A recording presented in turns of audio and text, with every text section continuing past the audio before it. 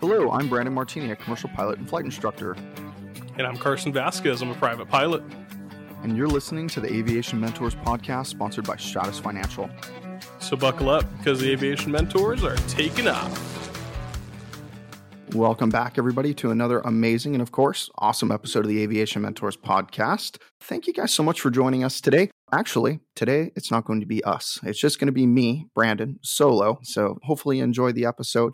Today, we are actually going to be talking about something we haven't done in a little while. We haven't answered your Reddit questions in quite a while. So /flying. And I love these types of episodes when we do them. And it's really special because we get to answer questions from actual student pilots who really don't know where to go and where to get answers from. So they go to Reddit, which are fantastic. I went through Reddit and I found some of these questions are very old, but they keep on getting asked over and over and over again. And some of them are newer ones as well. But they're all the same questions that you should be asking or others. So I've got a list of 3 or 4 of them that I'm going to try to go through today and see if we can give you some insight on some questions that you might have or one of your friends might have. So here we'll start off with the first one today. And the first one is, do I need an iPad or ForeFlight when I start flight training?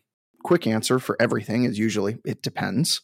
And it depends on a couple things. If you go to a flight school, which puts all of your curriculum on an iPad, and that's how you study, and that's how all of your books are given to you, and things like that, then absolutely, you need the iPad right away, and you should get it. Another question that's commonly asked is, do I need one with cellular? The answer is 1000% yes. Yes, you do. If you're going to have the iPad, you have to have it with cellular. Now, the cellular does not have to be turned on. You just have to have it because it automatically comes with a GPS chip inside of it, inside this iPad. So if you go to a smaller flight school, then you probably don't need an iPad. Actually, I would tell you not to get one or not to use one whatsoever. If you go to a smaller flight school, if you're just working in your private pilot, all it's going to do is clutter up your cockpit. It's going to clutter up your brain. You're going to be focusing on something you shouldn't be focusing on. You need to focus on flying that airplane and learning a brand new skill. That's what you need to focus on. You don't need to focus on trying to play with an iPad or learn a new piece of technology in the cockpit. You need to focus on learning how to read the cockpit. You need to know how to read your 6-pack, your PFD. You need to be able to read the instruments. And then you also need to be able to look outside and check for traffic, and all while taking instruction from a guy or girl who you have very little time with that happens to be sitting 3 inches next to you. So you really shouldn't need to have an iPad in that cockpit whatsoever. And that brings it on to the second portion of this question. Do you need ForeFlight? No, you don't need ForeFlight. Don't try to use ForeFlight or learn ForeFlight. I know there's some schools that will require you to use it or start using it because that's how they teach you how to do a weight and balance or basic things like that, and they use ForeFlight for that. That is probably an acceptable use as long as it's been taught on ground school and you're using it before you get in the cockpit. But really, you shouldn't be bringing that iPad to the cockpit. There's no reason for it. Not when you're first learning. Now, when you're in your cross-country phase of flight training, meaning actually you could even do it while you're doing your solo cross countries as a private. I guess you could utilize it and use moving maps, and it's a nice added safety mechanism. But personally, I just use old-fashioned charts, and I did just fine. Granted, I think it would be beneficial, so you definitely don't get lost, but you want to make sure that you use it as a safety backup, and that way you really know how to read a chart and know what the information you're being given on those charts, and it really helps with different skills like dead reckoning and pilotage, right? Looking outside and seeing the distance you are from places in relation to what a map shows or in relation to what a VOR shows. Those are skills that you can only learn by doing it the old-fashioned way. Now, granted, you're not going to do the old-fashioned way for your whole life, and I get that. There's no reason to do it the old-fashioned way when we have technology. But those are skills that you need to learn that will back up other skills that you use over time, especially when you start using your iPad. So that's my kind of shortened version on to use an iPad or not use an iPad. But if you go to a Stratus school and they require you to use an iPad, then of course use the iPad because they have a reason for it or it's part of their syllabus or something like that. So keep that in mind. And if you have any more questions on this and you want kind of a deeper dive, feel free. You've got my email at the end of the podcast. Shoot me an email and I'll kind of give you some more information. I'll even set up a 10-minute time to chat on the phone. I know I did that with one of our listeners not too long ago, and she was fantastic to talk to. We set up for like 5 or 10 minutes on the phone, and I actually talked to her, I think, 40 minutes. She was a great young lady who I met her father through a business event in Austin. And I think we actually might have her on the podcast coming soon to kind of find out where she's at with her training. She actually goes to a collegiate program and wants to finish her CFI up locally. So hopefully we'll talk to her pretty soon. So the next question that we're going to tackle is, what is the appropriate way to get billed? Now, this one's not that complicated, or at least it shouldn't be, but some flight schools try to pull one over on you. I'm going to talk about a small flight school, because there's some flight schools that sell you just a program and it doesn't really matter what the Hobbs or the TAC says. They just sell you a program, and if you go over that program, it doesn't even matter. I know if one of our flight schools that's kind of a collegiate flight school type of program that Stratus works with, if you go 20,000 over, they eat the cost. If you go 20,000 under, they make the extra money. So they have it dialed in where you finish around the right time for the right dollar amount, right? Now, granted, there's caveats to that. They might kick you out of the program early if they think you're never going to finish, or you're going to go way over by $20,000, things like that. So don't think that you should just go to that because it's guaranteed, because it's not guaranteed. If you don't have the skill set, or you can't learn the skill set, then you're probably not going to be a pilot. By the way, I think that anybody can be a pilot, but I do not believe that anybody can be a commercial pilot. I think that there's skill sets that you have to learn and manage and really understand over time for you to become a commercial pilot, or to fly a whole airplane full of people. You have to not be scared of much. You need to be able to go for it. You need to be very confident with yourself. I would argue that there's mostly type A personalities in a cockpit. So back to the question at hand, what's the appropriate way to get billed? And this question is normally Hobbs or TAC. So I'm going to talk about a smaller flight school, especially one if you're kind of paying as you go. And if you pay as you go, you should generally be charged based on the Hobbs time. And the Hobbs time is based on hourly rate. So every 0.1 it goes, that's 6 minutes. So if it scrolls up 0.1 on that Hobbs time, you're paying for another 6 minutes. And that's why you get billed at tenths of the hour typically. So Hobbs time is the typically way to get billed, but the typical way to actually track maintenance, believe it or not, is based on the TAC time, because you want to go on the engine time. And the TAC time is calculated based on a certain RPM rate that the tachometer shows, and it spins at the same rate as the Hobbs at a certain RPM, and that kind of depends on the engine. So without getting too technical into that, I'll stay with the Hobbs time, because the Hobbs time is how you get billed typically. You should always get billed based on the Hobbs time. So if you do 1.3 hours in the airplane, you're going to pay for 1.3 hours of the airplane, and you're going to typically pay for 1.3 hours of instruction time, and that's flight instruction time. Now, this kind of caveats into the next question that I found. Is it right for a CFI to charge for the whole block of time, or should they only charge me for the time that we spend in the airplane? So this depends. I would argue that if you take a CFI and you have them for 2 full hours, you should pay them for 2 hours of their time. You should pay them for that. Think about it. They're taking 2 hours of their day to work with you. Now, if they go eat a sandwich in the other room and let you go pre-flight the airplane for 30 minutes, and they're not talking to you, they're hanging out with their buddies and not doing anything with you, and they still charge you for half an hour of their time at $75 or $100 an hour, or whatever it is, you should probably fire that CFI, or ask your school for a new one, or change schools, or ask them to remove that 0.5. You should be vocal about that. Now, you also need to be wary. If somebody is watching you do a pre-flight, that doesn't mean they're not working. They're there with you, watching you do a pre-flight. That means they're assessing your skills on a pre-flight. And if they see no deficiencies, maybe they're not going to say anything. Maybe they just stood there and just watched you, which is totally okay. And they should bill for that time. They're spending their time focusing on you. Like I said, if they're in the back room eating a sandwich, talking to their friends, that's a little different. Also, there's a lot of time that like old school CFIs, like, I don't know, guys in their 60s or something that are doing this as kind of a retirement gig, they might not charge you for the ground time. But somebody who's trying to make a living, they're going to charge for that time, right? They're going to charge for pre and post-flight briefings.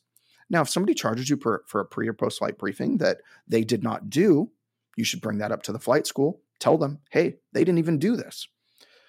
I would argue that any good flight school that you go to should charge you for the whole block of time, but they should also give you value for the whole block of time.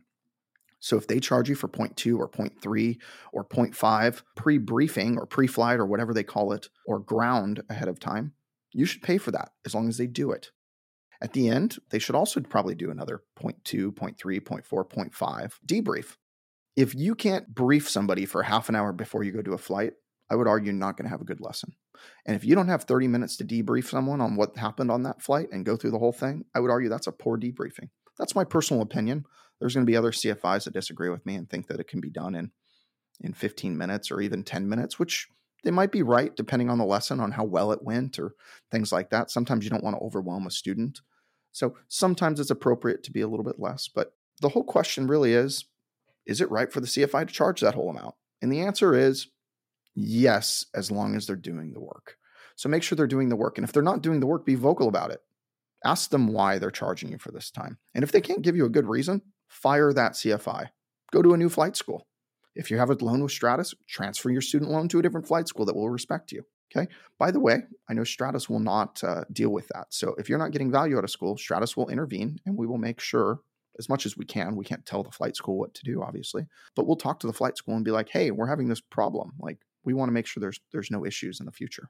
So keep that in mind. But all the flight schools that Stratus works with, they're typically vetted and they should not be having those issues in general. And the last question, and then we'll wrap it up for the day, would be, should my school use a syllabus or should they just teach on the ACS? I'll tell you this, I created the program that vets flight schools for Stratus at least. And one of my biggest things that I required off of every single flight school that Stratus works with was, do you utilize a syllabus? And not just do you utilize one, we have the question, do you properly utilize a syllabus? I do not want the students telling me, or any of our staff at Stratus, or anybody that I know being a CFI or just their friend, I do not want somebody telling me that they teach their students based on this ACS alone. That's BS.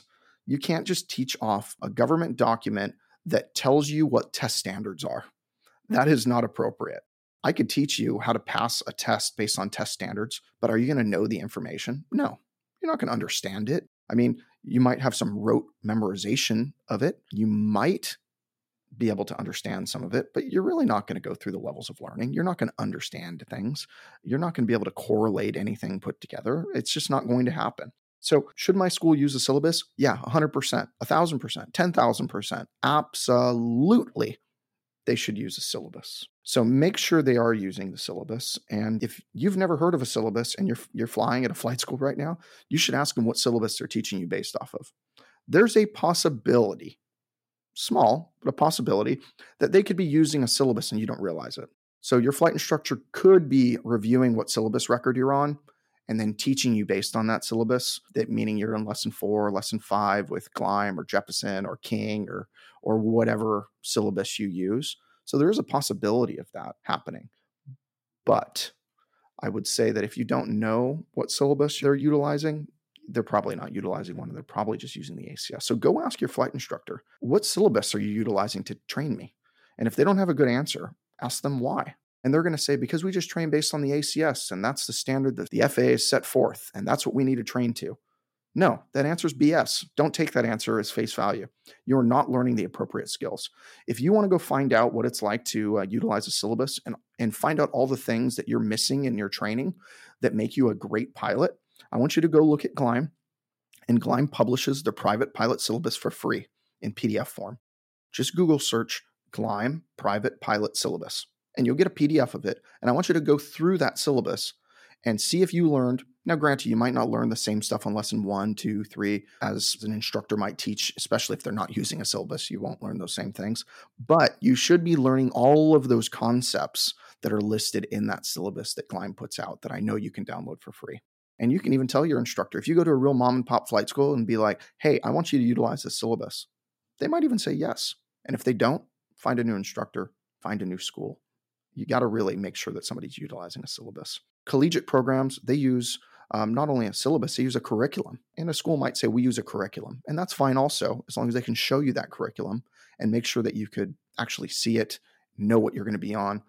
Every time you finish a lesson, somebody should actually tell you, this is what we're going to be doing next lesson. Here's the things you should study for. So part of that debriefing, if they don't give you homework, I know all of us hate homework. I've hated homework since I was a kid. Trust me. Like, it was my worst nightmare, homework.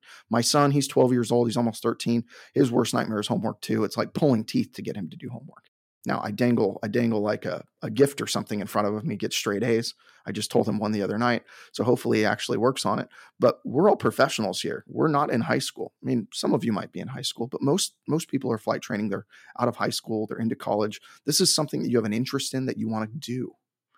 So you need to make sure that you're asking for homework. What is on the next lesson? What should I study and get done? And if you're utilizing a properly utilized syllabus, then you will already know what's going to be on the next lesson. You might not even have to ask that question. You should anyways, but you might not even have to ask that question.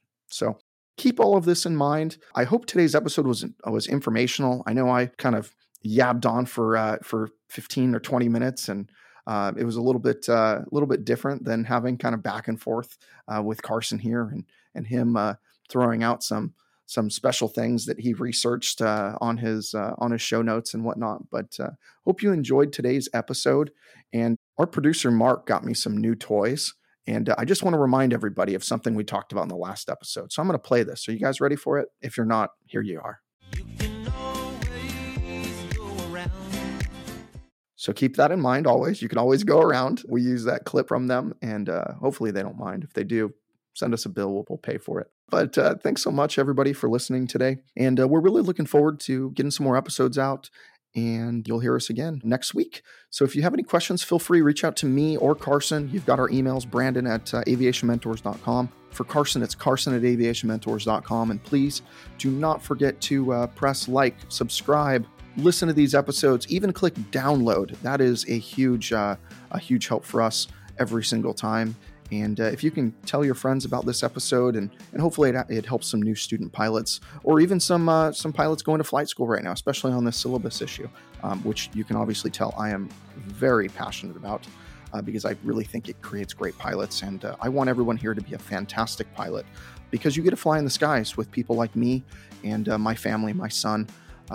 You get to be around people that I love in the sky. So I want you to be safe just as well as I want you to be safe. So hope everyone has a great day, and we'll talk soon. Thanks so much.